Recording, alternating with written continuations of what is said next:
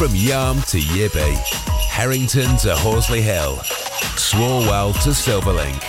The North East Footy Breakfast with Roy, Steve and Ted. Right across the North East, the Red, the Toon and the Cat.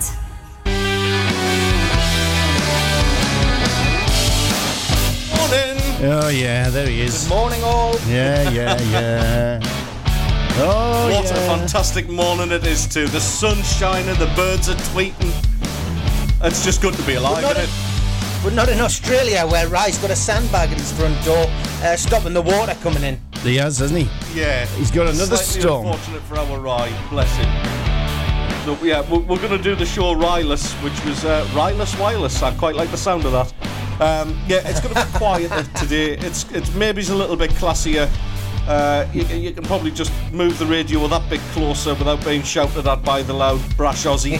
But we do sincerely hope he's going to be alright, because it's absolutely naff weather he's got over there, lads, isn't it? He's got another one of those massive Aussie storms sweeping through. I don't know what he's done wrong, but the gods, the wrath of the gods, are certainly focused on him at the moment. So if you're somehow listening, Rye, keep safe, mate. Keep the family safe. Yeah, stay safe. Plenty to talk about this morning. No, there isn't. No. Oh, there is. Sunderland, No. as predicted, beat Leeds 1-0. And a great performance from the Mackhams, who've mind the gap, is the same we've used on here quite a few times. That gap's getting bigger between them and Middlesbrough. Of course, tonight we'll look ahead to the final game in the group stages of the Champions League. Man United crashed out last night. Can Newcastle United stay in the competition, or will they end up in the Europa League? We will have a little chat about that over the course of the morning. Plenty of other stuff to get through as well, which we may tackle. Everton at risk of administration now because 7-7 partners are told there's no chance of the takeover being approved soon. We all know how long it takes for a takeover to go through, certainly on Tyneside. Maybe it's even a second time. Exactly, and Jim Ratcliffe, who is also looking at taking over Manchester United. News broke last night that the French club owned by Sir Jim did a major transfer deal with a club owned by a Russian railway, which is under strict UK sanctions for its role in the Ukraine. So is that potential takeover or investment in the club under threat now? Also, another Premier League vote went through yesterday. They seem to be busy at the Premier League, don't they, putting votes through? And this was to say that they are going to limit amortisation of new contracts to a maximum of 5 years. Deals can still be longer, but amortisation can't. So we can discuss that. Who's that aimed at? Chelsea, perhaps? Dean Smith. They voted for it. Yeah, but interesting. I mean, they're the ones who give out 8, 9, 10-year contracts. Strange situation. But in the Premier League, as I say, regularly meeting and putting new things in place. Why are they doing this? Dean Smith is back in football by the looks of it, but he's beaten Frank Lampard to a job as manager of Charlotte FC. I had to Google the club, I'd never heard of them. Is Frank Lampard's managerial career over? And David Moyes, former Sunderland manager of course, and Manchester United manager, has had the dreaded vote of confidence. I just want to know who you think will be next in the Premier League sack race. And another Sunderland related story that I picked up on last night, and that's Dwight York saying he would love to be considered as Sunderland's next manager. But he felt it was a bit of a slap in the face that he didn't get the job when Tony Mowbray was given it. I'd like to be Prime Minister, but you got to do certain things before you get those positions. This is it. And let's not forget as well. Oh, mind the gap. But mind the gap. That is banned this morning. Borough do take on Hull tonight to try and pull themselves back into contention for the playoffs. Can Borough do it tonight? I'm sure we don't have Rye, but we do have Radio Dad, who'll be able to give us a comprehensive answer to that question. Yeah, and we do have a Rye with us actually, because Rye in Plymouth has been quick off the block on the old WhatsApp 0330 043 2002. That's 0330 043 2002. Rye, good friend to this. I've got to be careful, haven't I, when I keep saying Rye here. Rye. Because Rye's a good friend of the show. He's based in Plymouth. He describes himself as a 51-49% Plymouth Borough fan. And he said, "Good morning, everyone. We don't need the hype. We don't need to hype up the Mackhams beating that small team from West Yorkshire. Good point, mate. I think we'll start there. Wow. So we're going to talk about the small club from North Yorkshire instead, are we? Well, let's hear your Morning, wax. Rye. Let's hear your wax lyrical about that, Ted. Because I did watch the game last night. I've got to be honest, and I will say, first of all, that I predicted a Sunderland win, which I was right about. Secondly, I was impressed with the way Sunderland played last night. It was a tactical game. Dodds was on his knees in that first 6 or 7 minutes, looking from pitch level. I was watching him with interest.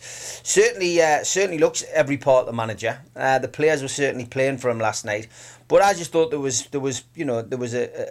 a method in his madness last night, and Leeds are no mugs. They are a good team. They are hoping to be in and amongst it at the end of the season. But I think probably the best thing I could say is that Sunderland unsettled Leeds. They absorbed the pressure, and then they went about their plan and got the just desserts. It was a scruffy goal. It wasn't a 30-yard wonder goal. It was bundled over the line, but it was a goal nonetheless, and it sent a cold Sunderland crowd home happy with 3 points in the bag and possibly dreaming of better things to come over this festive period, because back-to-back wins and 6 points on the board makes a big difference at that level. Oh, absolutely, mate. I mean, for me, I took more joy out of that game last night than what I did out of beating Southampton 5-0. And I genuinely mean that. And I tell you for why. I saw something different from Sunderland last night. I've been on the show many, many times where I've said, we just don't look like we have a plan B. And last night, Mike Dodds gave what I can only describe as a tactical masterclass. It was absolutely superb, the game. You could see a few of the fans on Facebook, kind of a little bit nervous before the game, going, oh, well, obviously when the team sheet came out, straight away we're playing with 3 centre-backs. And that raised a few eyebrows. Now, for me, that was just sensible, because that front four that Leeds have is a Premier League class front four. You've got to be on your game. I mean, there's a reason up till last night they'd only lost 3 games all season, and that's because they are absolutely deadly up front. When somebody of the quality of Patrick Bamford kind of get on the pitch for a starting position, you've got some firepower in the Championship. So they lined up completely differently in terms of dealing with the defensive side of the game. I think Leeds had maybe 1 shot on target in the first half and 1 cleared off the line in the second half. They were what I would call like sort of gilt-edged chances. Were dealt with them so effectively. But the other side of the game that I saw from Sunderland last night was a real physical performance and got into the faces of Leeds. We all joke about calling them dirty Leeds because they always were a physical side. But Sunderland got stuck in on a level last night. I think special praise has to go to the fullbacks who put on absolutely fantastic performance up and down that line. The tackling, Trey Hume's tackles are just... he reminds me of like John Kay, but an ultimate athlete version of him. He puts in an absolute tractor-like performance at times. He's just tremendous in the tackle. The fans love that as well. I mean, you talk about sending the fans home warm and happy. We celebrate those tackles as much as we celebrate goals. And defensively, I thought Jensen sealed coming in for a start. Only his second start for the club. He didn't look out of place. He had to be looked after a little bit. Obviously, he's still a little bit rusty when he comes into that. But he looked like he belonged in that. 09, apart from his daft little yellow card, I thought 09 had an excellent game, which I'm quite critical of him. Patterson, brilliant. Start front, and Job. Exactly what I said before the game yesterday on yesterday's show. Job gets into positions where he can score goals, and you're right in what you're saying, Steve. It wasn't a classy goal by any means, but to be in there and for an 18-year-old kid to be brave enough to stick his head on that when the keeper's on rushing. I don't know whether you saw the challenge after he actually got the header in, but the keeper's wrestled him to the floor in some sort of headlock. So if he'd missed it, would have been a penalty without a doubt. But sticks himself on the line there to go and get the goal. But Mike Dodds, just to turn that around, getting back to him, the tactics last night were absolutely spot on, and yeah, that gives us a lot of hope. And obviously, as I'll allude to in my headlines later, all the talk is now is let's give him a chance. I mean, I thought O'Nien had a decent game last night. I watched him because obviously I know that you are, critical of him at times. Yeah. I thought he was unlucky with the yellow card. To be fair, I thought he was, in the championship that we played in a few years back now. That would have just been shrugged off. Get on with it. But the referee was quick to pull the yellow card out. I thought on that. But Patterson stood out for me. Newcastle and Sunderland have both had good keepers over the years, and he just seems to be another one that they've managed to get in, and he does a good job. He was under pressure at times last night, but he handles the ball well. He's a good shot stopper, and his kicking's good. So it's all you need for a goalkeeper. And I just think that looking at that last night, I don't think unless they have a major injury crisis that Sunderland have got much to worry about as far as playoffs are concerned. It's a case of getting through to that playoff semi-final and then hoping that you get a favourable draw and get back to Wembley and do what you want. But I've said that at the start of the show in August, I said that Sunderland and Middlesbrough would be there or thereabouts in the playoffs again, and so far so good. Sunderland are keeping their side of the deal. I still think Middlesbrough will be there or thereabouts. I mean, lots of rumours flying around about Carrick on our WhatsApp group yesterday, which could of course unsettle Middlesbrough and their players. But they get back to business tonight against Hull, and we'll see whether they can pull it back. But yeah, all in all, a good game, a decent crowd last night as well. I mean, it wasn't a very pleasant night on Tyneside or Wearside last night. The weather had come in by 6 o'clock. It was chucking it down most of the day. Bit of a fog on the Weir last night. Never mind fog on the Tyne, drifting across the ground. But at this time of year, where people are struggling to make ends meet, it was good to see that the fans got out and supported the club last night as well, Ted. Oh, absolutely. I mean, you know what it's like, Stephen, and the three North East clubs. I know I take the mick out of Borough's attendance and all that sort of thing, but they are constantly backed by the fans, and to see so many out, 40,000 plus on an absolutely dreadful night weather-wise. And a little special mention as well. A couple of my pals on the page that I write for on Facebook as well. A couple of my mates took their kids down to go and meet the players as they were going in. I mean, it was absolutely bucketing down, and the players still took that little bit of time to mingle with the fans before the games and get a few photographs taken, all that sort of thing. And I just think there's a feel-good factor starting to return to the club, and that's what you want to see. You want to see in those dreadful conditions, fans happy, players sticking together with them, and like you say, on the playoff side of things, mate. If we are there or thereabouts, West Brom are going to be there, Leeds are going to be there. Neither of them are going to fancy taking us on now. No, definitely not. Dave, did you manage to catch the game last night or the highlights? Yeah, I caught bits of it. I mean, it was a great win, wasn't it? But the big question that comes out of that win for me, and I said this on Monday when I was with you guys, is what the hell does the club do now? Yeah. Because not only has Dodsey come in and got them playing well, he's getting results, and not just results. He's getting results against two fancied playoff placed teams.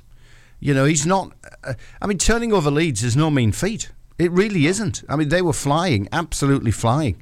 And he's, it was only a 1-0 scoreline, but that's all you need. That's all you need for 3 points, fellas. That's all you need to climb the table. I'll go through a full season of that. Yeah, so would I. So would I. I'd go for a full season with it coming off a dog and going into goal, even though it would be ruled out. What do they do? They've openly said that they're interviewing candidates, their chosen candidates. But Dodsey's come in now, 2-2, 6 points out of 2 games. Yeah. Both home games, you can try and take the gloss off as much as you want by saying both at home, whatever, rainy night, maybe Leeds weren't on their game, etc., etc. Load of crap. He's done what's been put in front of him, and he must have a shout. He must have a shout now in a permanent position. Yeah, go on, Ted. What's your thought? He's got to be, at least for me, and this was kind of the overwhelming theme, I guess, from the Sunderland fans last night is let's give them until January. You know, let's let the club go through this process. If they want to, interview for a new head coach, that's fair enough.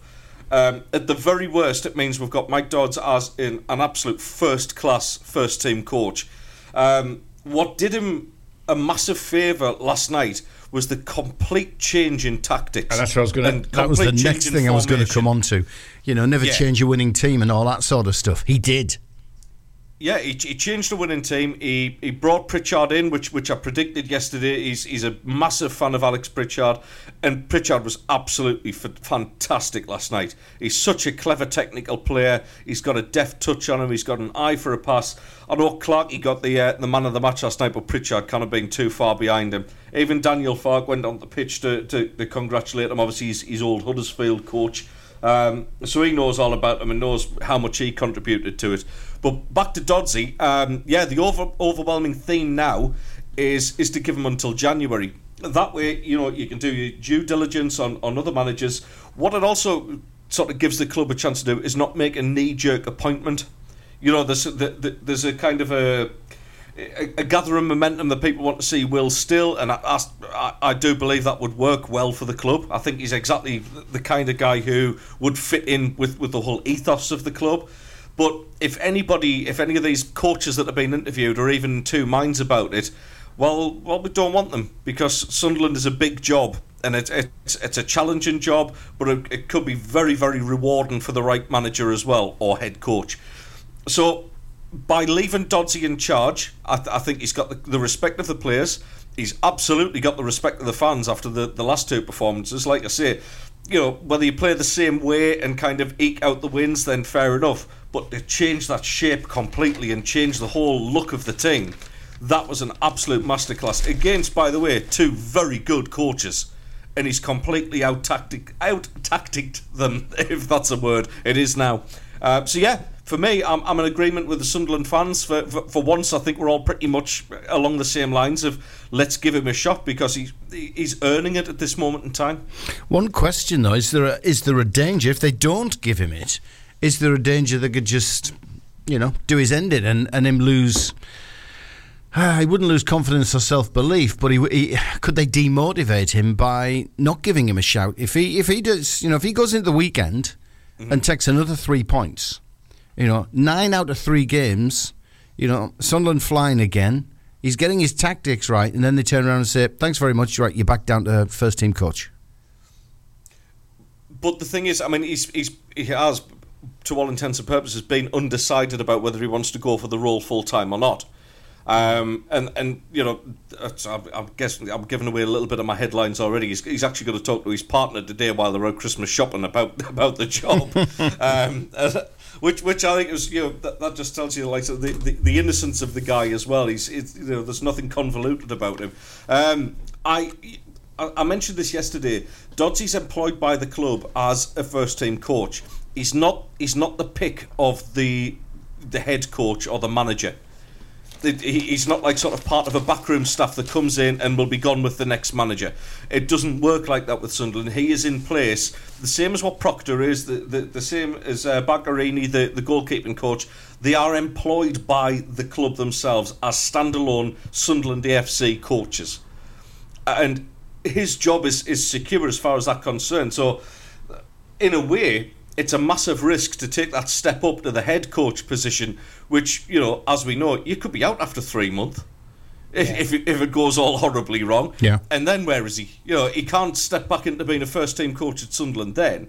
So in his way, but there is ambition, isn't there? Every human being on this planet has some form of ambition.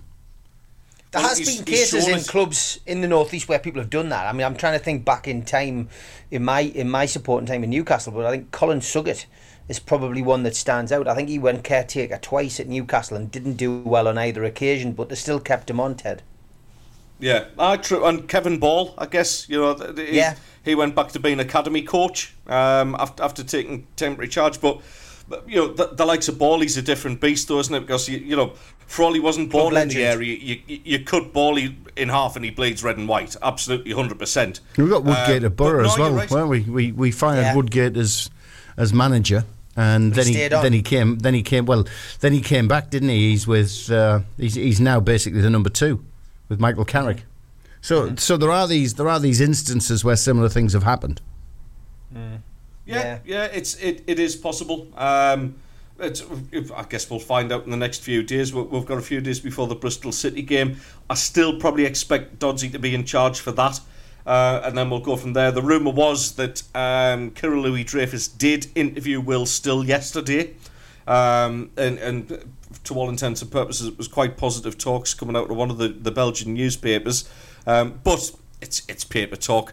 I'll believe it when somebody's holding a scarf up at the Academy of Light, I guess. But for now, Dodsey's in charge, mate. Dodsey's at the wheel. He's our own Ollie. Yeah, I mean, I think it's a fascinating story. If he does get it, do you think it'll come down to finances, Ted? Because obviously Sunderland's owners run things on a tight budget, shall we say? You know, they've had to, because they inherited a bit of a mess by all intents and purposes. So would it appeal to them if Dodsey is getting results to say, well, actually, you know, maybe we don't need to make any rash decisions here. You know, from a financial point of view, it makes more sense. Dodsey's going to be on a cheaper wage. He's still going to be on his ordinary wage for now. And maybe they say, well, look, get us to the end of the season, see where we're at, and we'll talk contracts if you've got us to where we want to be.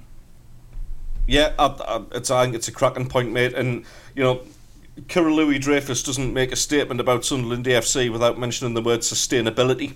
The Sky commentators last night mentioned that we're a top 6 side with a bottom 7 wage budget, and that's, while that's it's a fantastic achievement. I think we have got possibly a little bit more money in the coffers than what everyone's suggesting. But to see Dodsey pulling out, you know, results like that on a, you know, with the same players that Tony Mowbray had at his disposal, and being able to turn the team around and make tactical changes, yeah, of course, not only Dods' wage, but the need lessons to actually go out and buy players as well. Last night proved a point. We didn't play with a striker last night. We beat one of the best sides in the Championship. Here's a question. We don't need to go and buy one. I mean, we've done this show, and you know, Rai, myself, Dave, Daz, you know, we're not Sunderland fans. We don't watch Sunderland religiously. You know, we dip in and out. You know, I watched the full game last night. But I don't remember having a conversation with you on here about Sunderland being in terrible form, about Mugger being a terrible manager. So how have we got to this situation, really? Because, you know, for me, it really had a strange feel around it. Normally with a manager, you know, people are shouting for his head, people want him out. There's a huge, you know, the huge overwhelming support of, you know, the fans saying you've got to make a change, you've got to make a change. We didn't really have that around Mugger. You know, I just find it a little bit strange how we've got to this scenario. Why do you think that is? Was it simply those results over the last 2 to 3 weeks where people were scratching their heads saying, oh, we'll better get rid of him before it does turn into a horrendous season? It's just got a really strange feel about it, this. I agree to a certain extent, maybe, and I think you're right. I think the recent sort of the dip in form towards the end of Mogger's tenure was definitely a contributing factor. It's got to be. You know, I think it was 2 wins in the last 9 of his games. And some of the performances were just a bit flat. It was like we'd almost run out of ideas a little bit. So the form, yes, absolutely. But I think the big thing was that Mowbray he opened up on the fact that he wanted more experience in the team. Yes, it's great that we have young lads on the pitch, and it's fantastic some of the football that they play at times. But he felt we needed more experience in there to be able to sort of win on a consistent basis, I guess, is the best way to put it. And the ownership kind of, you know, I guess I'm paraphrasing, I don't know the full ins and outs of it, but I'm guessing that the conversation has gone or something along the lines of, well, that's what you signed up for, Tony. You knew what the deal was. You knew, you know, it's a young team. You know that we're going to recruit players for next to nothing. We're going to improve them, and we're going to sell them on as a profit. That's the model of the club. And you know, it has to be, because we couldn't run it the way the club's been run in the last sort of 10 to 15 years, because we wouldn't have a club anymore. So I think there's a little bit of the not a change of heart from Mogger, but just kind of a little bit of frustration for him that he wasn't going to be backed in terms of bringing experience in to help him out. Now, what Dodsey went and proved last night is that you don't necessarily always need experience. You need a coach who can really gel with the players and speak to the players on a level where they understand their roles, and they understand that those roles will change as well. It's not all about, walking the ball into the net and playing lovely tick-a-tack of football. Sometimes it's about rolling your sleeves up, getting mucky and putting in a couple of naughty challenges, and that's exactly what they did last night. So, Dodsey's almost proved the ownership right in their decision to let Mowbray go, because he's got a bunch of young players playing like men. Should we ever listen to Dodsey? Yeah, please. Yeah, we got Dodsey after the game. This is what he had to say. Same as Saturday, really. Delighted for everyone, delighted for the players, delighted for the rec room staff, most importantly, delighted for the fans. I'm absolutely chuffed in terms of the way they've gone about their business, executed the game plan to a T. I just said to the guys in there that, we've played two teams in the playoffs, two really, really good teams with Premier League budgets, with, really, really clever tactical coaches, and we've conceded, five shots on goal in 2 games. So if you said that to me a week ago, I would have snapped your hands off. But that just shows the kind of character the boys we've got in the dressing room. They've been an absolute pleasure to work with, and they're a credit to themselves, and more importantly, they're a credit to the football club. You can see him beaming, can't you, while he's talking there? I mean, you can, yeah. You can. Yeah, totally, and he deserves all the credit he gets for it as well. Very quick to pass it on to the players, by the way, but that's just great management. He just needs to sit back and watch what Eddie Howe does, really. You just use that as a bit of a benchmark, you know what I mean? As far as interviews are concerned, he'll not go far wrong with Sunderland fans. It was a Howe-esque interview, actually. Yeah, you're right. Well, it definitely was. Just before we go to the sports headlines, here's $1 million question for you. Obviously, looking at the squad that you've got and looking at the situation you're in with the manager at this moment in time, do you really want to go up this year, Ted? It's a tough one, isn't it? Of course we do. Of course we want to go up. That's the whole idea of getting it as high as we can. If not now, when? There's never going to be a good time or a bad time to get promoted. We know the model. We know how the club works. By getting promoted, it means we can keep more of that squad together, because obviously there's less of a need to sell players. Plus, obviously, it attracts a different class of younger player to the club as well. Instead of shopping around the likes of Spurs and teams like that, all of a sudden you're dining at the top table, and you maybe attract the likes of a Manchester City up and coming player, or somebody from abroad as well. The way we've played over the last couple of games is bound to turn a couple of players' heads who were looking for moves in January and think, do you know what? Quite fancy being a part of that. So yes, I would love to get promoted this season. Yes, we'd struggle in the Premier League because everybody does who goes up. We haven't got the same budgets. You need to be there. I think you said it yesterday, Steve. That first season, the trick is to get over that. Once you're into a second season, you become that much more difficult to relegate. Okay, 7:30. Time for the sports headlines.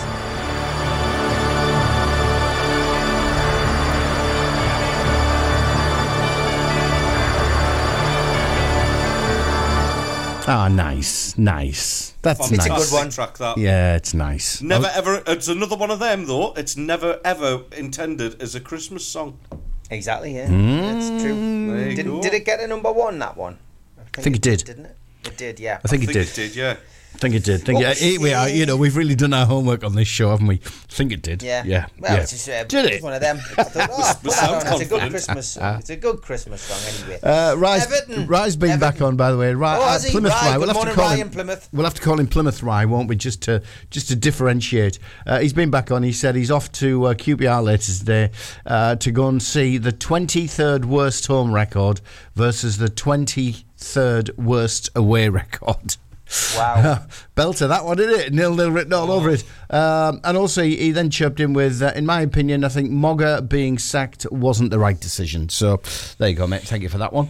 But there's good news. Talking of our Rye, if you're wondering where he is, he's currently batting down the hatches because another massive storm is sweeping through Australia where he lives. And he's telling us he's got sandbags at the door to try and keep water out the house. I mean, that's how bad the flooding's getting in Canberra.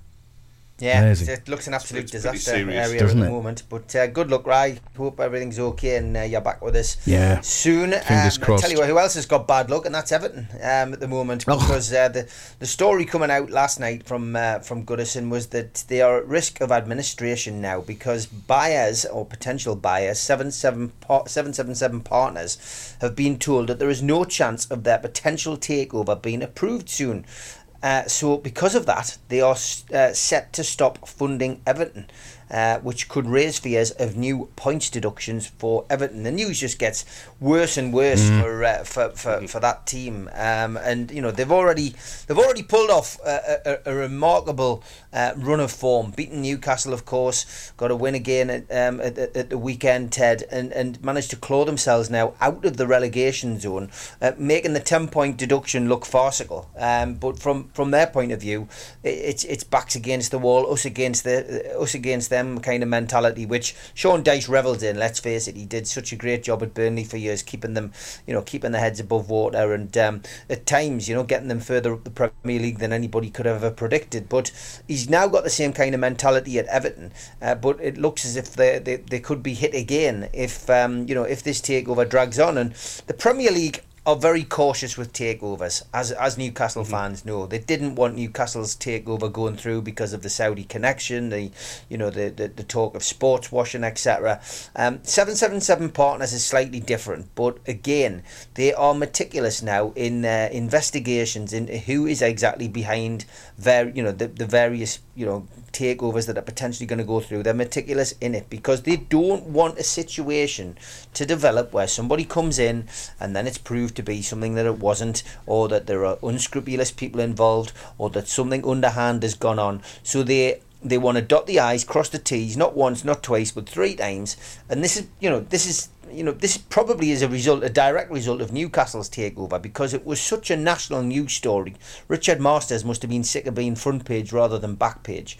And this is the reason that the Premier League are like this. But this is bad news for Everton, who are on a horrendous financial footing. It is. I mean, for once, Everton are just starting to sort themselves out on the pitch. Just it's ironic that they couldn't buy a win at one time, and all of a sudden, they're starting to put these performances together. Then take 10 points off of them and they're flying.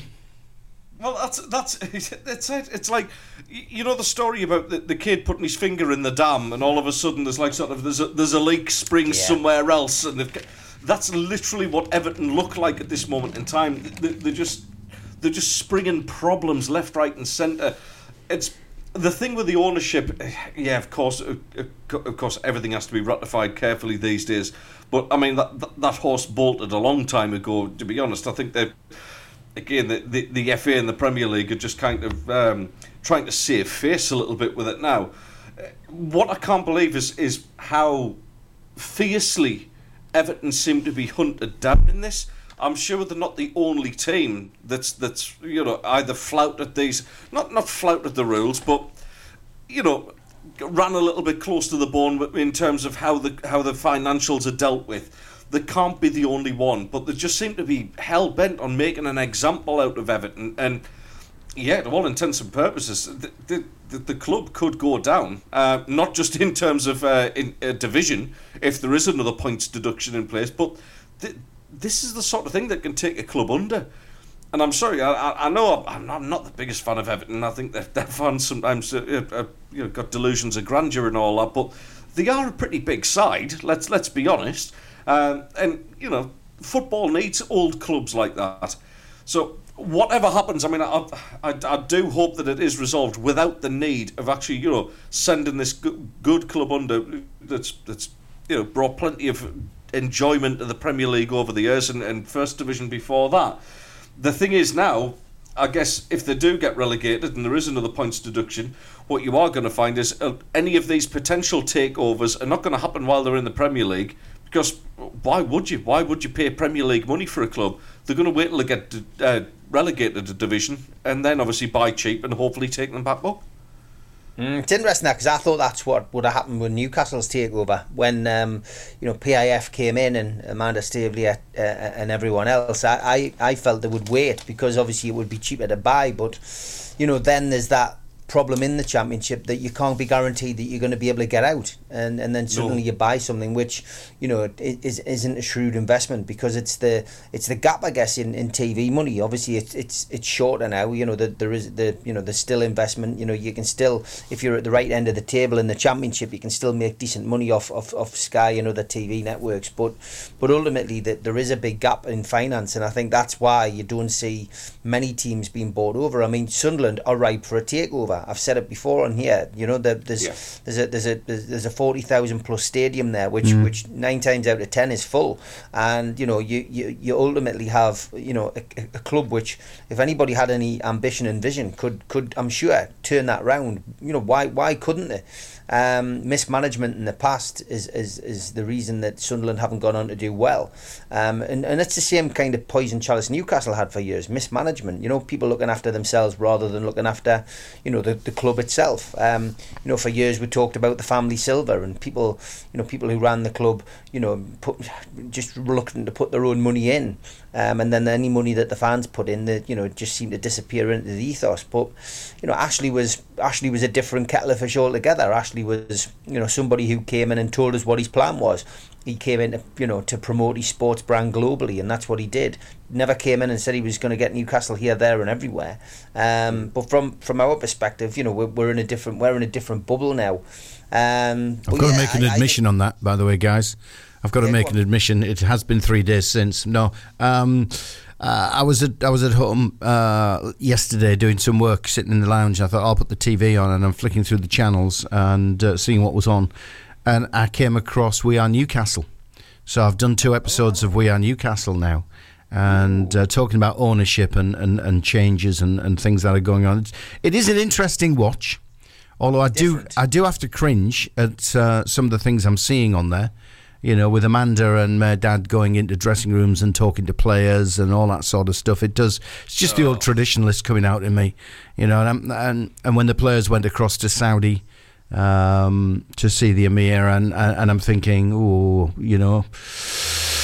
I wonder what's going through the player's mind standing there while he's saying, you're all doing a great job and stuff. I don't know. I've got to be honest. It is an interesting watch, and if I put my football business hat on, and look at it through those eyes, it is interesting to see, the transformation that needs to take place, and it is one of those docos that's more about the takeover and the leadership than action on the pitch. And I know a few fans have complained. Brochure. It is. It's a commercial brochure. Of course it is. But it's interesting to, with that hat on the commercial side, listen to some of the conversations and comments that are going on. So I'll tell you more after I've done the other 2. Yeah, okay, that'll be interesting. For me, I'll have a little watch of that, actually. Yeah, it is. It is worth a watch. Some of these things are cringeworthy, especially when it's your own club. But in all intents and purposes, it shows you the ambition. It shows you that there's a plan. It shows you that the people do care. I get where you're coming from with regards to the likes of Amanda walking into the dressing room, etc. But that really is that isn't something that they do time after time. But I guess in another sense, it shows that there's a camaraderie there. There's no distance between the ownership and the manager, and that they're there to support them. So I get it, and that happens. That happens without the TV cameras in there. It's something they've always done. Amanda is quite prevalent with the women's team, who, by the way, got a wonderful draw in the Women's FA Cup against Manchester United yesterday. So from her perspective, she just likes to be hands on. And yes, some of it's PR. Some of it'll be good PR for her, but good PR for the football club, and I don't think that's a bad thing. It shows that there's unity. It's better than having an owner who literally is sitting in the stands, once or twice a season, and then flying off in his helicopter and not saying anything. I think there's a big difference to our previous owner, and what we've got now. So yeah, it's things are a lot more positive. But yeah, Everton. Interesting times. We will wait and see what happens there. Another potential. Are they too big? Are they too big to go bust? Yeah, go on. No, they're not, and that's the problem. I don't think this helped. With some of the directors who had to step down. And obviously one of the greatest directors, Bill Kenwright, who sadly passed away this year. I don't think this whole situation at Everton will have helped his health, in any way, shape or form. His last year he was under extreme pressure. The fans turned on him.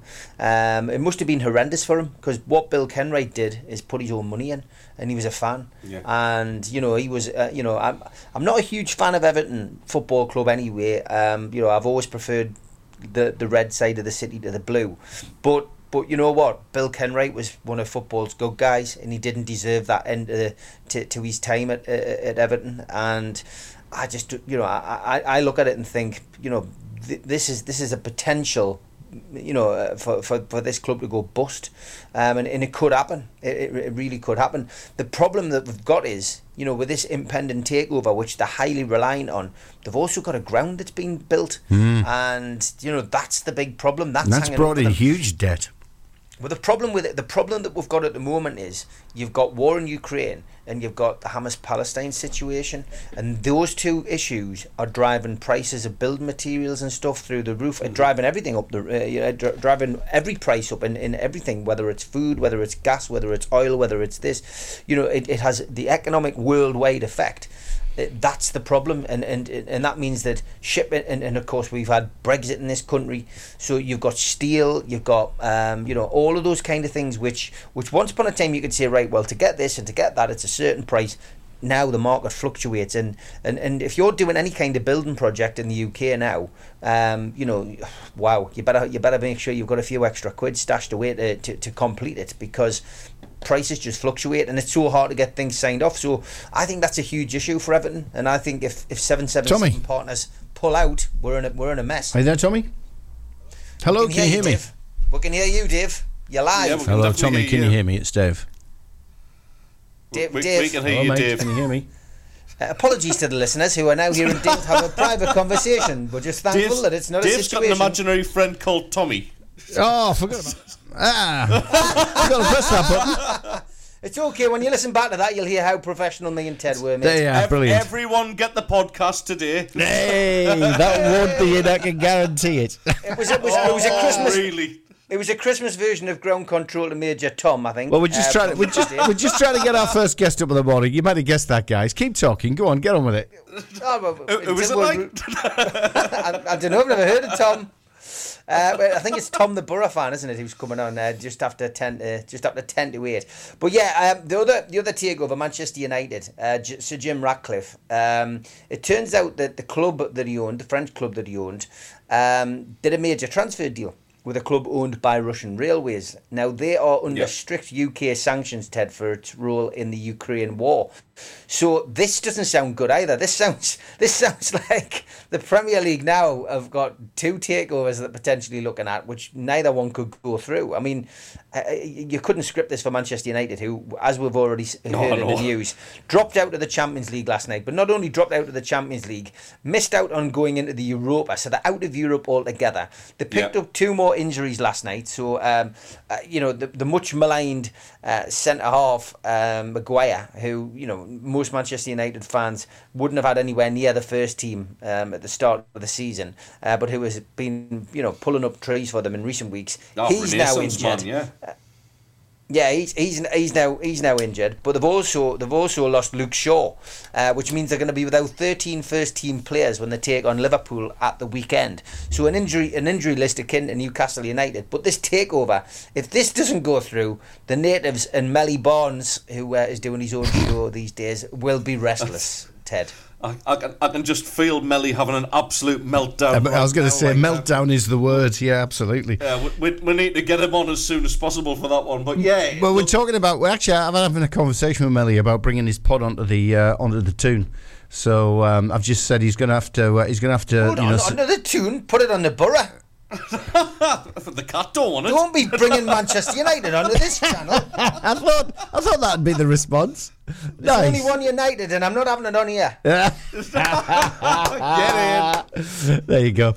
Once the red and whites and the black and whites are standing together. Now you've mentioned the borough. That's a perfect segue, because I inadvertently mentioned I was calling Tommy on the show a little bit earlier, and I'm pleased to say Tommy Walker joins us. He's a big Borough fan, massive Borough fan abroad. You know, we want to track down the North East football fans who are obviously plying their trade and living outside of the UK. Tommy's one of them. He's in Thailand. Tommy, morning.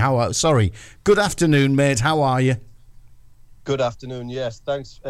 Great. Thanks. It's a lot warmer here than what it appears to be like back in Teesside, I can tell you. It was typically tropical this morning. It was 6 degrees and raining when I jumped in the car.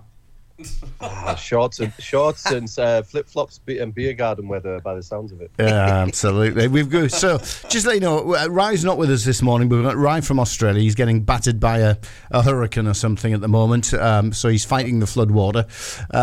We've got Ted, who's in Cyprus, and poor me and Steve are in the northeast, freezing to death. Morning, Tommy. Yeah, morning, mate. So give us the backstory then. How does a mad Borough fan end up living in Thailand? Well, my story is, it's a bit worldwide. I mean, I left Teesside about 11, 12 years ago. I've actually lived in Australia, lived in Melbourne for a few years, and Hong Kong. Thailand's now where I live. Basically, I left a few years ago to go travelling, and then I became a travel writer, and then now I work in the media. And I do geopolitics and news correspondency for a couple of broadcasters. Covering Asia, and I've also covered issues in the war in Ukraine. So it's been a bit of a journey. Thailand's where I'm at right now. I've been here for about 3 years, but that doesn't mean I'll be here forever. Let's see what happens. So where are you? The gist of it. Are you Bangkok based or outside of the city? Bangkok. Yeah. I mean, obviously, most people think of Thailand as the islands and things like that, but honestly, I've tried to live on some of the islands and how amazing they are. I just don't get no work done. So I have to live in the city just to keep focused, to be honest. But Bangkok sound, I mean, it's got everything you want for a city. Weather's still amazing up here. And it's a great place to live. Go on, what have you got at the moment, temperature-wise? Let's see if it can challenge Ted in Cyprus. Oh, it will do. We're cold now. I don't want to end the call. Look on my iPhone. What's the temperature today? Let's have a look. Well, you can tell us what it was yesterday. Yeah, no, it's 34 degrees right now. It's 5 to 3. Oh, yeah, it's pretty hot, yeah. 34 degrees. What have you got, Ted? It's a nippy 19 degrees here. It's, almost Baltic by comparison. I'm very jealous here. So what are you... Tommy, go on. Yeah, Tommy, Ted here, mate. Obviously, as the lads have already alluded to, I'm out in Cyprus. It's being a football fan and being a bit of an expat. Do you still feel that same sort of sense of belonging and that closeness to the club? Because I find that's the most difficult thing. There's nothing beats being at the match. So you've kind of got to find those other ways where you still feel like you belong to the club and you feel that closeness. How do you tackle that? Well, I mean, with the rise of social media and the internet now, and I think that's definitely increased it. I mean, when I first left, especially living in Australia, for example, just the time difference to watch a game, it was just too much. So I wouldn't say I lost contact or lost sort of interest, but it was just difficult to keep track of everything. And that was during the Karanka years, things like that. But, living in Hong Kong and now Thailand, I mean, the game, if a game's on at 3:00 in the afternoon, that's like 9 or 10 o'clock here, which is fine, especially on the weekend. You can go out for a few beers and watch it. And like I said, the social media things now, loads of people have got pages and podcasts and things like that. So actually, it's got me even more connected to than in the initial years when I left, just because you can follow so much online. So and also one of the things we've done in Thailand. I mean, you might have spoke to Bam Borough in Thailand. Yes, yeah. So I know Bam. In the last couple of years, especially under Carrick, there's a lot of Middlesbrough fans who go to Pattaya, which is a couple of hours down the road from Bangkok, and we've created an unofficial Middlesbrough's Thailand supporters group, and it's just like a Facebook group. There's 100 people in it. And last year, especially, we were just watching the Borough games pretty much every week for the last half of the season. And then that was bringing a lot of Borough fans together, even people just visiting or expats. So, you know, there's ways that you can meet other Borough fans and stay connected that way. So I think, that's sort of how I've kept connected with it. And it's funny because I've met fellow colleagues in the media game who, you know, we don't cover sport, we do news and politics, things like that. But people have said, "Oh, you're Tommy Walker. Now I know you work, but I've heard you're a mad Borough fan." And they know that just from my tweets on Twitter, you know what I mean, or x.com or whatever you want to call it nowadays. Just because, Twitter. I'm old-fashioned. Twitter, yeah. So, I'll share some of my work on Twitter, which, you know, but a lot of the time I'm commenting on Middlesbrough. You know what I mean? So, yeah, I think the internet and social media has just brought it together, really, and you know, you can keep track of it a lot easier. So, okay. Borough take on Hull. Take on Hull tonight, Tommy. Obviously, you know, Sunderland are saying mind the gap at the moment. They had a great win last night. You find yourselves 3 points behind Hull tonight. So this is a big game. You need to win this to get back in contention. How do you see this one going? I mean, yeah, we need to win it. I think with the injuries we've got at the moment, and I think obviously with January around the corner, I think Borough will have a big push in the new year. I think if we can just get through Christmas, even if we get a draw or something tonight, if we can just get through the next few weeks where we don't, you know, lose too many games with the injuries we've got and just stay in contention, I think January will have a big push. We might get a couple more signings in and maybe a few more injuries back. But yeah, we should win tonight. But I mean, I wouldn't be surprised if it was a draw. Borough are up and down at the moment a little bit. So yeah, I'm hoping for a win, but I wouldn't be surprised if it was a draw. Definitely not a defeat, I don't think. We're seeing a couple of stories linking Michael Carrick with a potential departure. I mean, would that be something that would worry you at this time, you know, going into the Christmas period, heavy set of fixtures, and, you know, is it unsettling for the dressing room, do you think? I mean, Carrick's had speculation about this before, right? I mean, he had it last year, and I think he came out and, you know, rectified, you know, the speculation. There's always going to be that. I mean, especially when the West Ham job comes under threat for David Moyes, or even Newcastle. I mean, I don't know if, you know, that's sort of been talked about a little bit, not as much as West Ham, but I don't know with Carrick. I think, I mean, look, he'll be there to the end of the year. I think he's vital for what Borough are doing. I think the way we play, if Carrick wasn't here and we had another manager, I'm not sure them players would react so well. So I think Carrick's so vital to what we're trying to do. It would be a huge blow if he was to leave. But I think I don't see anything in that this Christmas. I think the end of the year, that's when, you know, the speculation might become a little stronger, and we'll have to see then. Okay. Well, fingers crossed. I'll be there tonight, mate. So I'll be thinking about you while I'm freezing my bits off, and you're enjoying, you know, tequila sunrises, lounging around the pool in 34 degrees. Well, at 3 in the morning. I mean, I'll be watching it for sure, but I mean, I don't know if I'll be around the pool at that time. Right, it might be down to 28. It'll be a bit nippy, mate, in the parts. So, absolutely. No indeed. Well, thanks, lads. Cheers, Tommy. Cheers, Appreciate Tommy. it, mate. Thanks for coming on, Tommy. Thanks, man. Keep in touch. All the best now. Cheers. Brilliant stuff. And we'd love to catch up with more fans, of course, around the world. So come on, you guys. You know, Sunderland, Newcastle. Get your thinking caps on. See what we can catch up. Get their backstories. But it is time for the news. Let's do a bit of that across the northeast on the Cap, the Red and the Two.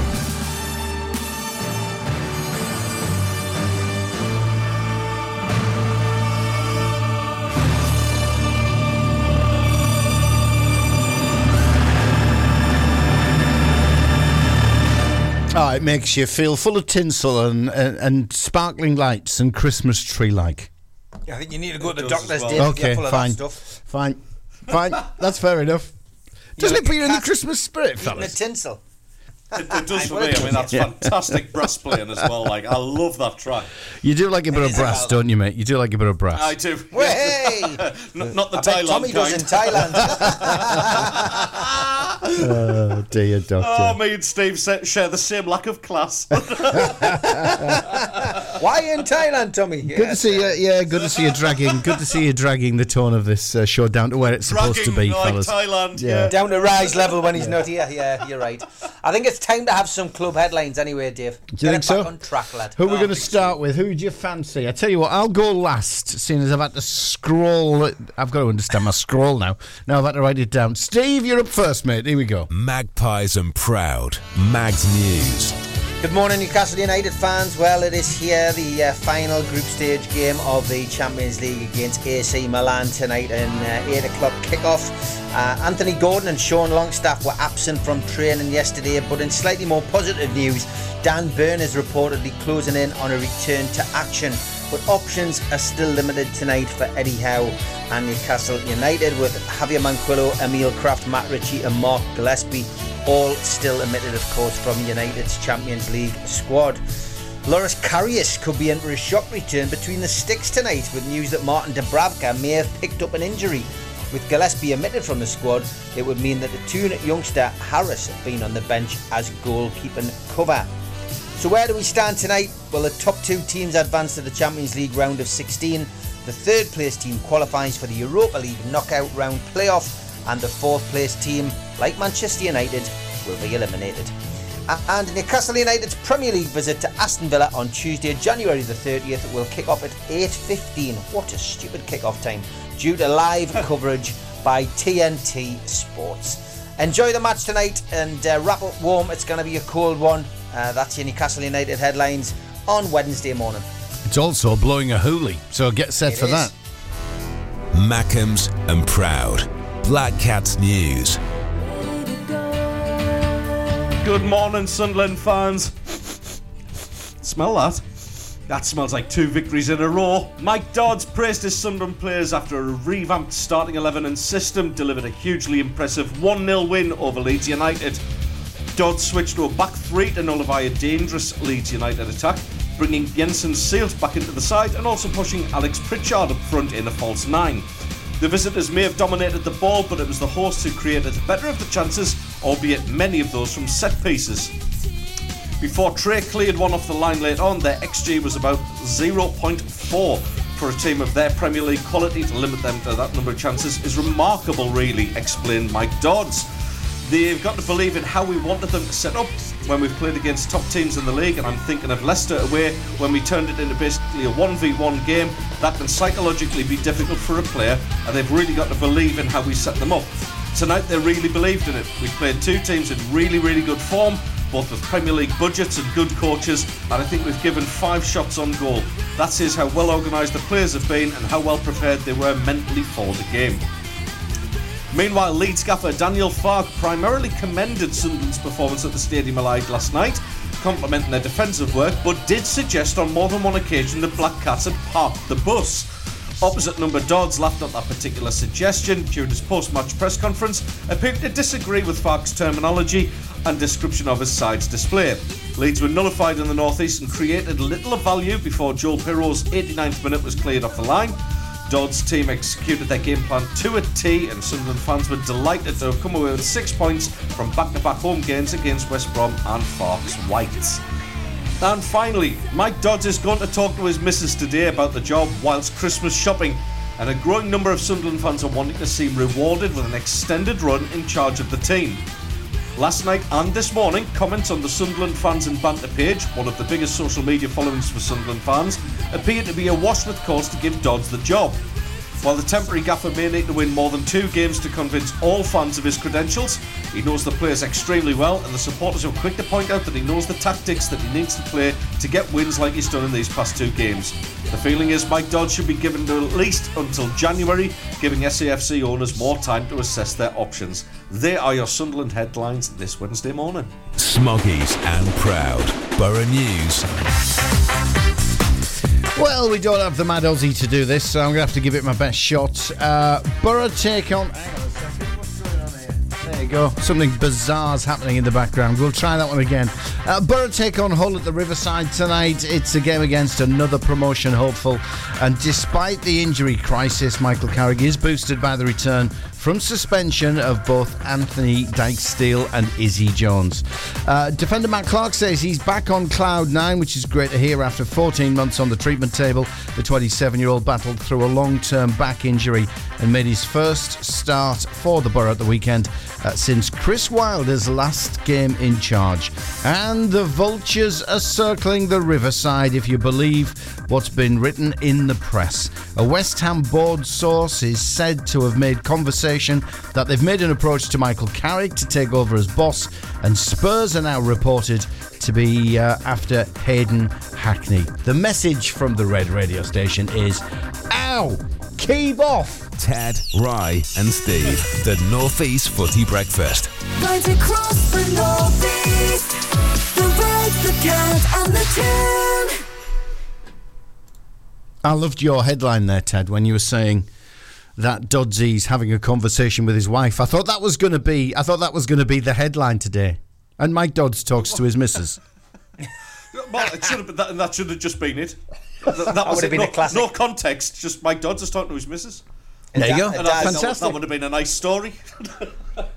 It would have been a Daz classic, that, wouldn't it? It would be. Absolutely, yeah. If Daz wrote headlines, yeah. If Daz wrote headlines, yeah. Obviously, what we've got coming up for the rest of the show, we've still got the headlines, but we're going to have Graham Lee on. Yeah, chatting to him very soon. Yeah, from Mask United as well, because obviously they need our help. North East football fans are very good at getting together, so we will have Graham Lee on. So quickly, just because we're going to be speaking to a manager, just let's talk managers. Dean Smith's appearing to have beaten off competition from Frank Lampard. And he's expected to be confirmed as Charlotte FC manager in the next few days. I mean, that's a major smack in the chops, Ted, for Lampard, isn't it? I mean, the man who was Chelsea manager, and who, had done such a great job at Derby County, and, was hoping, people were hoping for big things from Frank Lampard. But Dean Smith, who, let's face it, he's an established manager, Dean Smith. But to go in head to head for a manager of Charlotte FC and Lampard not to get anywhere near it is it? Yeah, I just wonder whether his time as a manager is up. I don't know whether being up, but you look at Dean Smith and you look at a guy who has worked his way through the football pyramid. Started with Walsall back in 2011. So I think he had something like 6 or 7 years out of the game after finishing as a player. So he's obviously got his badges. He's taken a job with Walsall, which is low league stuff. Had a 3-year spell with Brentford. Then moved on to Villa, Norwich, Leicester. So you can see, there's a scale of improvement there. Now, with the likes of Lampard and Steven Gerrard gets gigs off the back of his name as well. Let's be honest, they're kind of almost expected to walk into top jobs, and what they're finding now is clubs are getting a little bit more wise to that. The days are gone when you would appoint a big name footballer as your new manager and expecting players to want to come and play for your club. Players want to come and play for the club now where A, they're going to get paid the most, and B, actually play some decent football and be taught something and develop as players. I think a lot more players are much more centred around that now. So as while I don't think Lampard's career may be done as such, I think he needs to dial it back a bit and maybe start and work under a good manager as a coach and learn his trade properly. Yes, he's done his badges, but I mean, I've got me 25 metres swimming. It doesn't mean I'm going to be an Olympic swimmer in no time at all. Do you know what I mean? So I might have a little qualification, but that's not everything, is it? It's experience. So I think he needs to go and work with a good manager for a couple of years and ply his trade after that, to be honest, Steve. And the same with Gerrard. Gerrard's proven, we spoke about it off air the other day, that he's probably a game away from being sacked, Stevie G, and that's in the Sunday League over in Saudi. It's ridiculous, really. I mean, Dean Smith has been confirmed as manager for Charlotte, so that's one that's done and dusted. Yeah, indeed. I mean, just for people sitting at home scratching their heads, going, "Who are Charlotte FC?" I mean, they're playing the MLS, which look, it's an established league. We know that, but it's not what Frank Lampard was used to, and for him to miss out on a job like that, I just think, especially in the age where America tend to go for like high profile managers, and they like the big names. I wouldn't have thought Dean Smith was a household name in America. So they've gone for the experience of Dean Smith in his CV, because his managerial CV is good. Absolutely.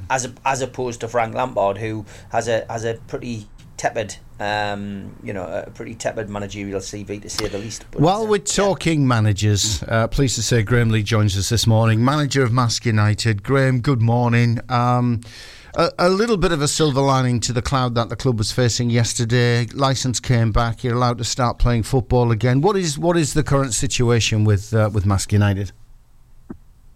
Hi, thanks for having us on. Morning, Graham. At the moment, Graham. So we got suspended on Friday. The club were trying to go into a limited company and change ownerships, and the league, obviously there's a process for that to be done. But unfortunately, that was probably one of the only ways we were going to be able to move forward as a club. Financially, we had sort of like a plan in place. Without that plan now, with us getting suspended, and the process will probably take 8 weeks or so, and we would have been suspended for that time.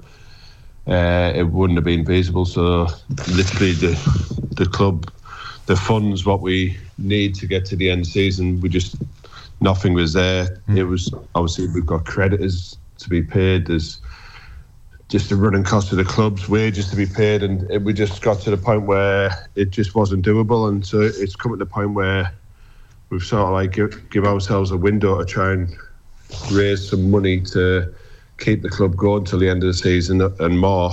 And like I said, this window of opportunity, if we can get it, then we can keep going. If not, then we'll have to resign from the league, which is what nobody wants to see. And the club could fold. I mean, it's as serious as that.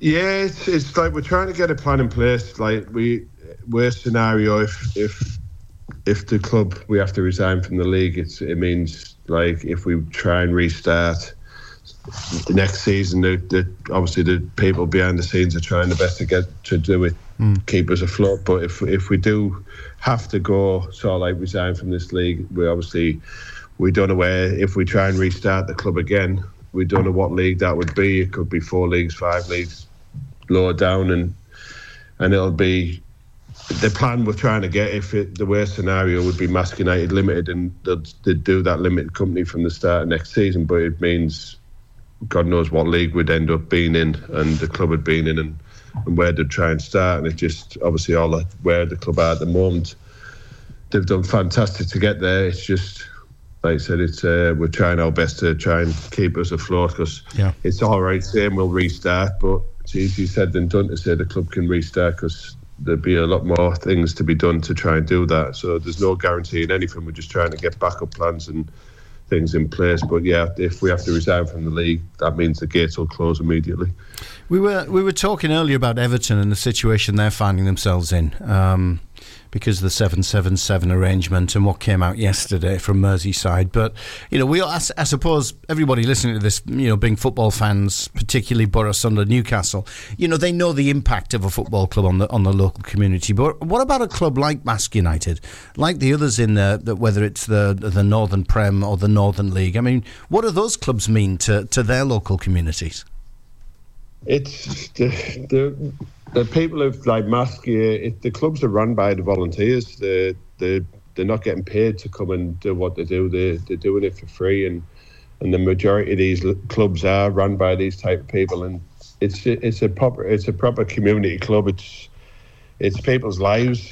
There's people there now who are trying to bring the club forward. There's like the groundsman, who he was the groundsman. He's now going to go as chairman because he's stepped himself forward to try and do. He's a retired man who's helped volunteer to cut the grass, but in his previous jobs he's run businesses. He knows what he's doing, and he's stepped forward, and he's the type of people like who are the heartbeat of these clubs, and this is why you want these clubs. It's like we've got fans there who've been going since God knows they've played in the 50s for the club, and now they're supporting the club, and it's just a part of the community. And like Mask's been part of North East football history for many years.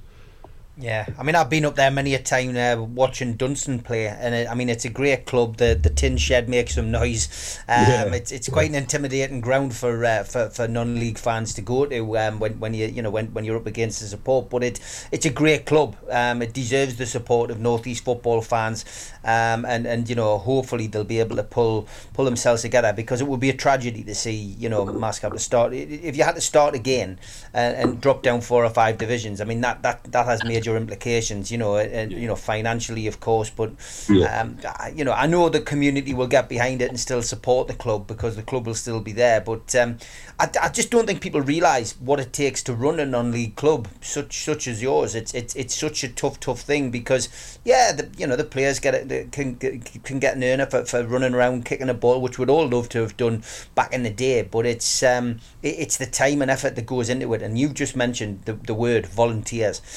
People don't realise that the people that you see wearing the official club, T-shirt or the official club jacket, those people don't get paid. They don't get paid. They are volunteers, and they're doing it for the love of the club. They're doing it for the love of the game. And if you take this football club away from those people, it leaves some of them with absolutely nothing.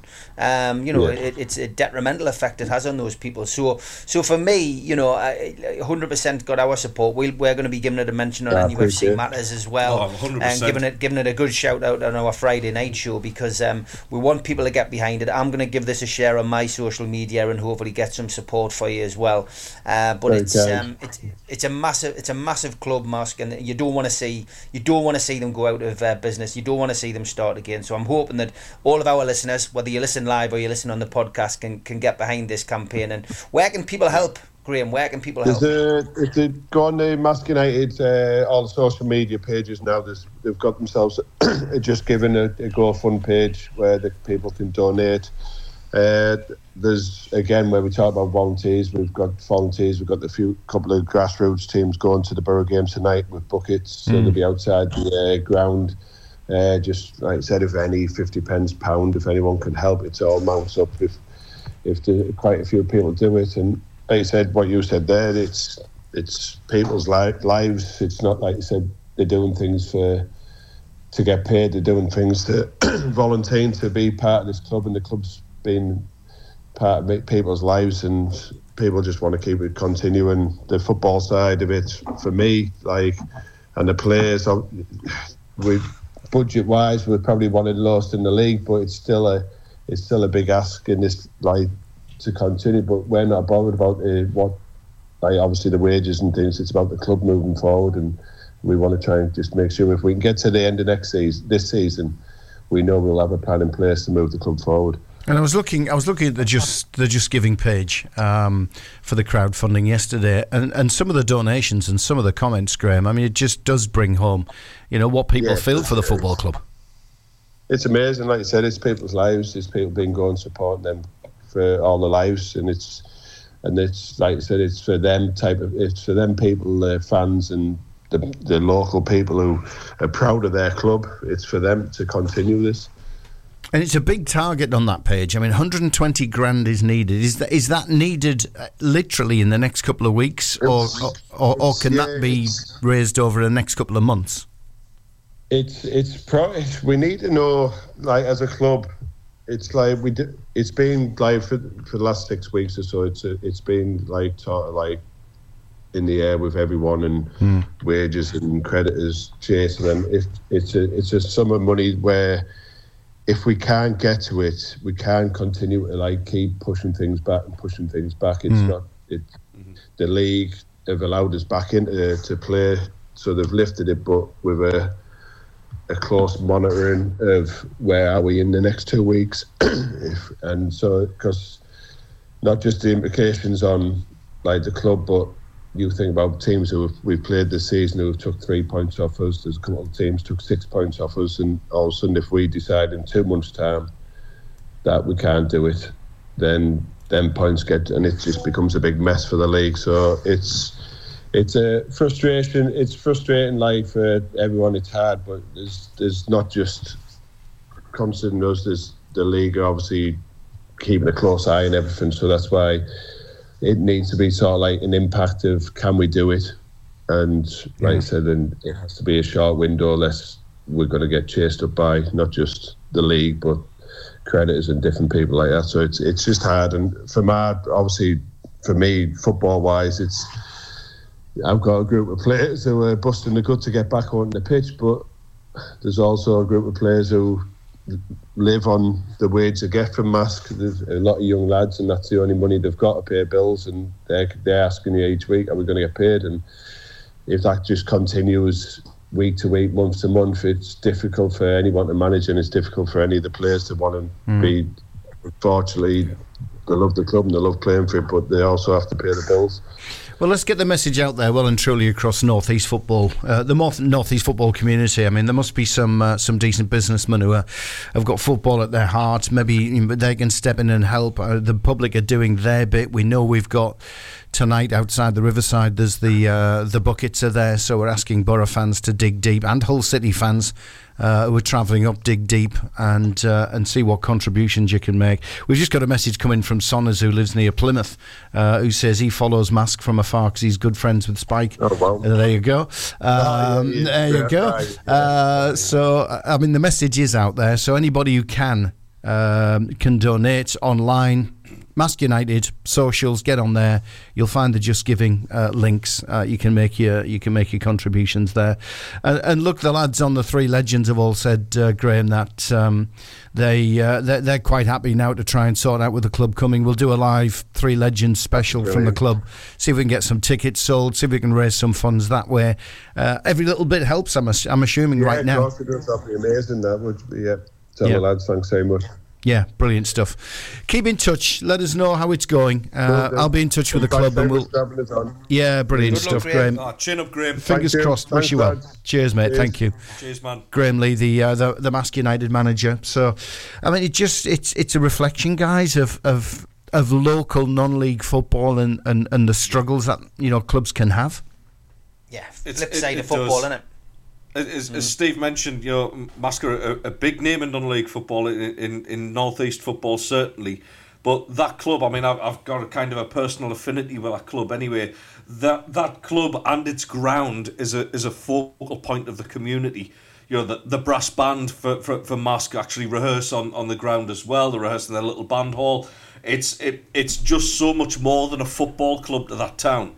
And you can hear how downbeat Graham is, and quite rightly so. He's got to go in to train a bunch of lads who are now giving their time freely, and it's costing them their livelihoods. And it's just so important that we look after these clubs. And I've already posted out on X or Twitter, as you prefer to still call it, Dave. But we all need to do our bit to try and save them. And any club like that, because that's your grassroots. That's where your traditional northeast football comes from. So it's hugely important we get behind them and do what we can. I've refereed at Mask. When I was climbing through the ranks, I refereed at Mask, and it's I'm sure a great. Hold that against you. No, they won't. It was a great little. I think they won actually. It's a great little setup. It's typical of what you would find for a local, community-based non-league football club. I mean, you've got some big non-leaguers. This isn't a big non-leaguer, but it's big to Mask, and the surrounding area. Yeah, absolutely. Wish them well. Okay. If you can help, please do. Go on, Steve. Just 8:30. Yep. Time for the sports headlines. From Yarm to Yibby, Harrington to Horsley Hill, Swarwell to Silverlink, the North East Footy Breakfast with Roy, Steve and Ted. Right across the North East, the Red, the Toon and the Cat. I don't say this out of ill feeling at all. Well, yeah, of course I do. I'm so pleased that president's been arrested, fellas. Oh, yeah. Shocking. I want to know, has anybody picked up the guy who kicked him in the head afterwards as well? Yeah, there's been 2 more arrests, I think. Has there? Right, okay. Yeah. Oh, I mean, that was absolute cowardice, that. Yeah, it was. I mean, thankfully VAR didn't have anything to do with capturing anybody. Otherwise, we'd be going on for months trying to find out what had happened. But it's basically done and dusted now. I think they've got the right people behind bars, and that was just a disgrace. It really was a disgrace. Yep. Anyway, let's lighten the mood somewhat. Champions League's back tonight. Champions League. Could be the last time for a while, or it could be the beginning of a new journey. And Borough, of course, closing the gap on Sunderland. And Borough, of course, closing the gap on Sunderland. But we have not spoken much about Newcastle today. So let's start with the Champions League. And obviously, the way that the Champions League is done these days is it's not easy because this is the group of death. That it was rightly named the group of death, and we know that the top two teams will go through to the round of 16. And I did mention in my headlines that the third place team qualifies for the Europa League knockout round playoff. The fourth place team, of course, is disqualified. But going through the UEFA rules and regs, which we've got to for this group because it's so tight. If two or more teams are equal on points on completion of the group matches, the following criteria are applied in the order given to determine the rankings. A. Higher number of points obtained in the group matches played among the teams in question. B. Superior goal difference from the group matches played among the teams in question. C. Higher number of goals scored in the group matches played amongst the teams in question. D. If after having applied criteria A to C, teams still have an equal ranking, criteria A to C are reapplied exclusively to the matches between the remaining teams to determine their final rankings. If this procedure does not lead to a decision, criteria E to K apply in the order given to the two or more teams still equal. E. Superior goal difference in all group matches. F. Higher number of goals scored in all group matches. G. Higher number of away goals scored in all group matches. H. Higher number of wins in all group matches. I. Higher number of away wins in all group matches. J. Lower disciplinary points total based on yellow and red cards received by players and team officials in all group matches. Red card equals 3 points. Yellow card equals 1 point. Expulsion for 2 yellow cards in one match equals 3 points. K. Higher club coefficient. That's it. So, probably the best thing to do is... Which means what? When the match finishes tonight, just have a look at where Newcastle are on the table. Is probably the best thing to do. Because I could not believe it, reading all of that. What on earth? Talk about making something as complicated as possible. It's nearly as complicated as the draw. And we weren't doing the show when the draw was made. But when the draw was made, I just sat... Honestly, we were all cross-eyed, Newcastle fans. Couldn't understand what on earth was going on. What on earth happened with just pulling the balls out of the machine and just sticking them in, and that was it. Job done. But this is just... Are you still talking about the draw? I am, yeah. This is going beyond... This is all going beyond. This is all going beyond the levels of stupidity. This, whoever's got the most points, that's it. Fair enough. There's a tie. You do it on goals, but going to yellow cards and giving them red cards and giving them points, unbelievable, Jeff. It really is. Team news, though, as we know, Eddie Howe doesn't give much away in his press conferences. Hardly anything. The big news was the goalkeeping situation because Dubravka, there are doubts over his fitness. He didn't do anything to dispel that. Dubravka wasn't training yesterday. Karius was. So it looks as if Loris Karius could be in line for his second Newcastle United appearance following on from the Carabao Cup final in February earlier this year, because Mark Gillespie, of course, is ineligible to play in the competition. As for other injury news, well, we do know that Dan Burn now is on the road to recovery, which is great news. Big news for the youngster as well. Potentially Aidan Harris could be on the bench tonight. He is a reserve custodian. Adam Harrison is in the squad as well tonight, another youngster. So big news for the youngsters potentially coming through. The referee, tonight is from the Netherlands, as is the VAR official. Danny McKelly, I haven't heard anything about him, no history with him at all, and Rob D. Pernick is the VAR official. Don't forget the food bank. The usual stall and bucket shakers will be on Strawberry Place from 5:30 tonight, and a reminder that the club director Jamie Rubin will match all cash donations from tonight's match and donate directly to the food bank. So interesting that you said Eddie gives nothing away. He certainly didn't in his press conference. This is as long a piece we could get from him. Yeah, I think we're very positive going into the game. I think, as you say, it's got all the hallmarks of being a very special night. I think all we can do, quite predictably, is try and win the game and try and give our best performance, and that we'll give everything to try and do that. There you go. That's it. Short and sweet he was in the press conference. Yeah, said very little. It's an 8 o'clock kickoff. It's live on TNT Sports. Newcastle currently third in the group of 4, and this really is a test of Newcastle's resolve after the last 2 results. Of course, losing 3-0 at Everton, then losing 4-1 at Tottenham. Back-to-back defeats, 7 goals conceded, 1 scored. But looking at the Champions League game, Newcastle, of course, made their Champions League return in Italy. 0-0 was the scoreline. I have to say that Milan probably deserved to just edge the game, but they couldn't take the chances. Tonight, Milan come with their own set of injuries. Only one centre half available tonight. We are told from the Italian point of view, so they have their own injury worries as well. And Eddie Howe calling for the 12th man, which of course did turn up against PSG. The flag display was probably the best atmosphere so far of this season, and Eddie Howe quite reliant on the fact that the crowd get behind the lads tonight, as they always do, but louder and prouder than they've done before, to try and cheer the lads across the line. But I'm not sure how I feel about this tonight, because I've made it quite clear that, and I know it's to the annoyance of some Newcastle fans, that I would much rather dip out of Europe altogether and win the Carabao Cup this year. I'd love to see Newcastle win a trophy. We would then qualify for the Champions League, and it would take the pressure off the league games for us for the rest of the season, take the pressure off everything for the rest of the season, because we'd have achieved our goal. Some fans don't want to do that. This is what we worked for. This is why we're there. We want to be in the Champions League. We want to be, in European competition. That's what it's all about. But everyone's got different opinions. I'm realistic. Especially with this injury situation that we've had over the last couple of months, it's been horrendous. So yeah, for me, if I separate my heart from my head and concentrate on the result, I can't see Newcastle winning tonight. I think they're mentally drained. Maybe not physically drained, but I think they're mentally drained, and I think that they need a hell of a connection between the supporters and the team to get a result tonight. So I am going to go for Newcastle to draw tonight. I don't think, which will keep her in Europe, won't it?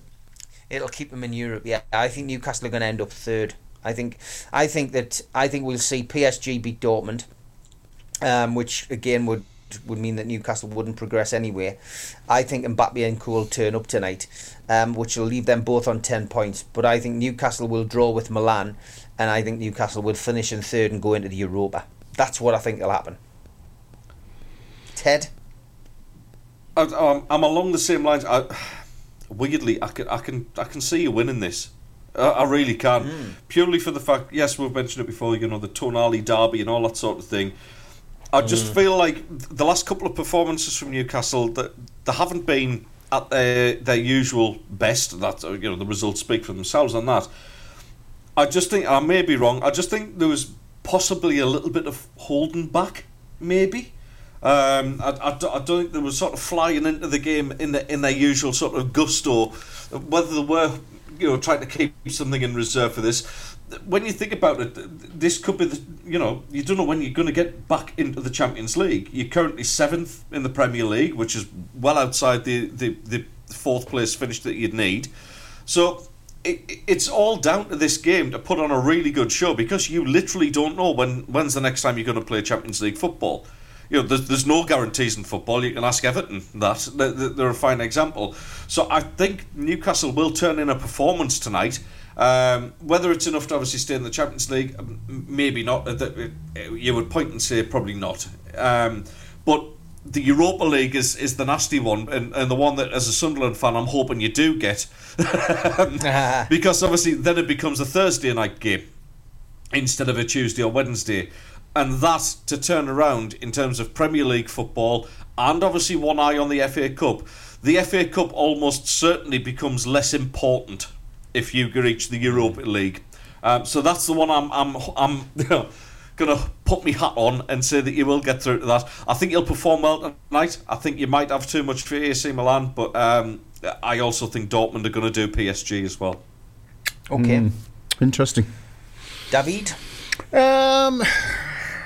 I think there's a weariness surrounding Newcastle at the moment. I think because of all the injuries that you've suffered recently, the games just keep piling on thick and fast. I just detect a weariness, and I think that will have an impact.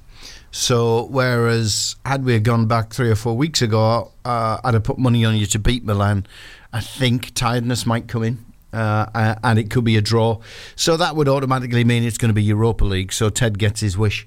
That's what I can see. But I can see you doing them as well. I mean, AC Milan are not a great team at the moment in comparison to what they have done previously. I mean, their performance in Europe this year has been woeful.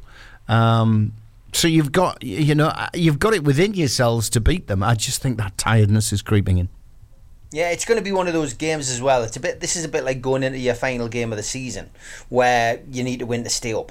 And we've been in that situation before, where it's all come to the last game. Jonas Gutierrez getting the goal that kept Newcastle in the Premier League. John Carver, manager at the time. So that atmosphere is unique in any football ground, and we're going to have that tonight because the result in the other game will be echoing around the ground. And if Dortmund take the lead against PSG, then that's going to boost the crowd. The crowd will be up for it anyway, but you will have the roar from the terraces to say that, look, if you get it, and it's 0-0 in Newcastle against Milan, that's going to give Newcastle a boost.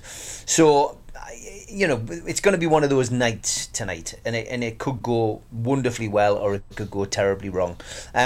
Don't get us wrong. I'm not going to be depressed if I come on tomorrow morning and we are still in the Champions League. I am going to be excited like the next man. But my favoured cup competition this year would be the Carabao Cup. We've done so well to get to the quarters again. We've got a big opportunity, against Chelsea to get through. If we can get our players back, and be at full, more or less full strength for that game, we could find ourselves in a two-legged semi-final, potentially the last ever two-legged semi-final in the League Cup, and find a path back to Wembley. So, yeah, it's all or nothing for Newcastle tonight in the Champions League. But considering this was the group of death and Newcastle were expected to be the whipping boys, you've just got to say congratulations to Eddie Howe and the lads for even getting to this level and getting to this stage of the group stage within that group. But yeah, it's going to be interesting. Let's see what happens. I think we're all pretty much agreed it's going to be a tough match, and it really just depends on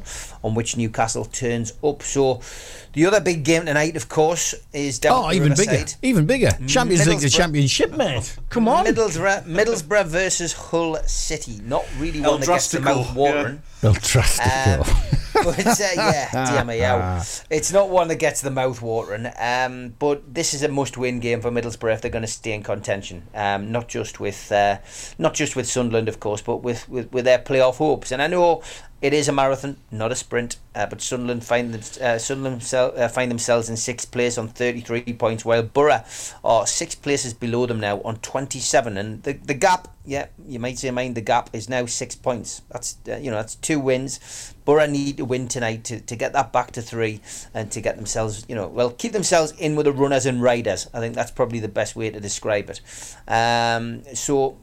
Injuries though, we've heard Rye talk about it, Dave, on this show over the last few weeks, just as much as I have about injuries with Newcastle, of course. Any bright signs on the injury list horizon for Middlesbrough? No, I mean the bright sign came at the weekend when Dale Fry came back into the side, so that's one back. We were talking with Graham Lee about silver linings, weren't we? Because Mask United are able to play at the weekend. The only silver lining for the Borough going into this game tonight is the two players returning from suspension. So Izzy Jones is back, Anthony Dykesdale, the fullback, is back. So that's just a couple of options it gives Michael Carrick. But you could see the impact that the injuries particularly made against Borough at the weekend. In the Ipswich performance, we just weren't there. Ipswich were a decent side. They weren't a great side, and I would have fancied Borough without the injury crisis. I certainly would have fancied them to do Ipswich at the weekend, but they just weren't there. I think as I was saying to you about this tiredness that seems to envelop the Newcastle United playing staff at the moment. It's there for the Borough. But this, make no mistake about it, this is a massively crucial game tonight. It's no surprise to anybody, because I've been saying this for weeks on this programme and on Legends and everything else we do. This is Borough's biggest test. It's not Christmas and New Year. We're right in the thick of what is a defining moment for Borough's season because of who we're playing. We played Leicester, we played Leeds, we've played Ipswich. There's the top three. We played Preston, promotion candidates. We played Sunderland not too far back. I've got to bring that in just to give a bit more of a silver lining to it.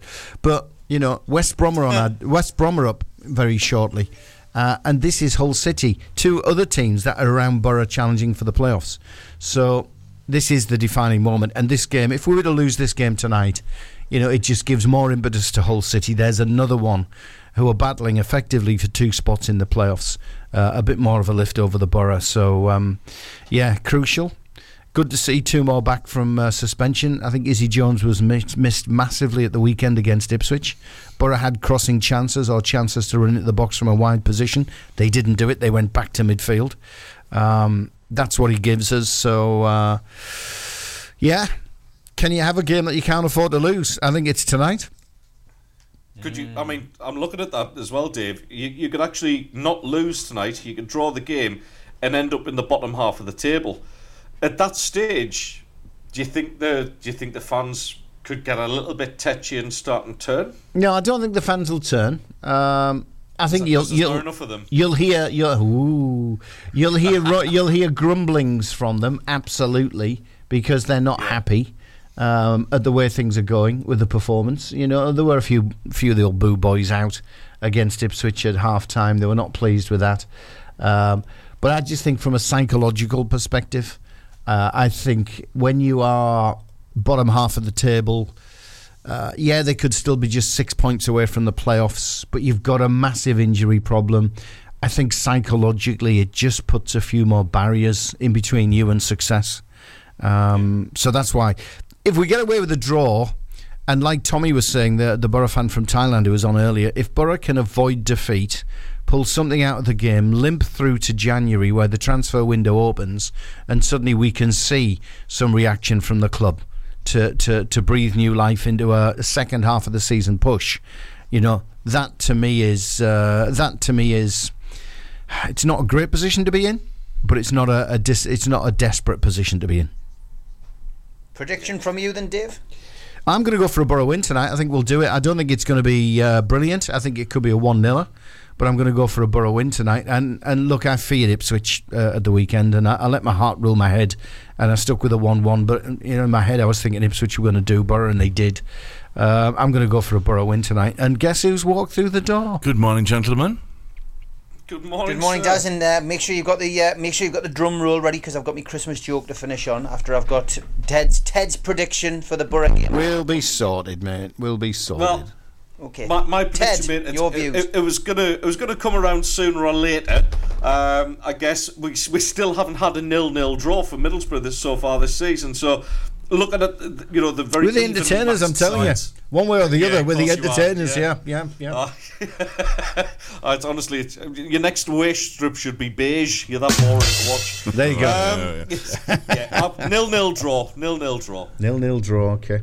Yeah, I mean, I'm gonna go for a 1-1. I'm gonna go for a 1-1. I think Borough will get a point tonight at the very least. Oh, come on, fellas, give us something. No, they're not. Yeah, and we're going to be live, aren't we? We're going to be live from the Six Medals at 6 o'clock on the Red. So Match Day Live coming again with the fans, mingling with the fans in the boozer beforehand. Just got to give that a plug, fellas. On the Red, Match Day Live, coming to you live from 6 p.m. Yeah, I'm with Dave on this one. I'm going for a 1-0. And I disagree with our Borough fan who came on earlier. I think even if we do have a bit of a slump over the next couple of games, I think even if we do, get beat tonight, which I hope we don't, I think we will turn it round. I just feel the way that this league is, as long as we can remain somewhere roundabout in touch. Yeah, we're going into the bottom half of the table, but we know what this league is like. a couple of wins in January, in February, pick up a couple of signings, then we can be straight back up again there. So I'm not too worried at the moment. I'm optimistic. I think Carrick has got a plan. And yet, the injury situation has decimated the club without a doubt, and has meant to not it going to plan B, it going to plan D and E and F. But I think there will be signings in January. I think there will be pickup. But even between then, I think we can do something, and I think we can certainly get a point, 3 points tonight if we go out and we play at the top of our game. We've got players coming back in. We've got players getting a little bit more game time. Fry will be another game, Clark will be another game. I'm optimistic. I'm going 1-0. Yay! Okay, time to finish off. 8 Time to finish off with our Christmas joke. Here we go. Our Christmas joke of the day, lads. Here we go. Who hides in the bakery at Christmas? Oh, I don't know. Who hides in the bakery of Christmas? Go on. A mince pie. Oh my goodness. Okay. Oh, it's painful. Good one. That was a good one. It's just that's just reminded me. It's awful. It's crap, but it's good. Yeah, it's just reminded me. It's not bad. It's good. I need to phone the dentist. Oh no! Starting him now. What have you got on the show? What have you got on the show today, then, Daz? We got the brilliant stand-up comedian Chris McCausland on the show. You'll have seen Chris on a number of things. He's been on the circuit for a long time. Brilliant. But over the last couple of years, he's done live at the Apollo. Have I Got News for You? And just last week he was on Richard Osman's House of Games, and he's blind, and they changed the whole format of the game show for him. So he talks about that. He is something special in the comedy world, and he joins us this morning at about 9:30. Cool. Brilliant, that. Fantastic. We're done, fellas. Fingers crossed again for Rye. We hope that the sandbags are holding out, and hopefully, fingers crossed, he joins us tomorrow on the show. Yeah, good luck, Rye. See you tomorrow, guys. Have a good one. See you, lads. See you, boys.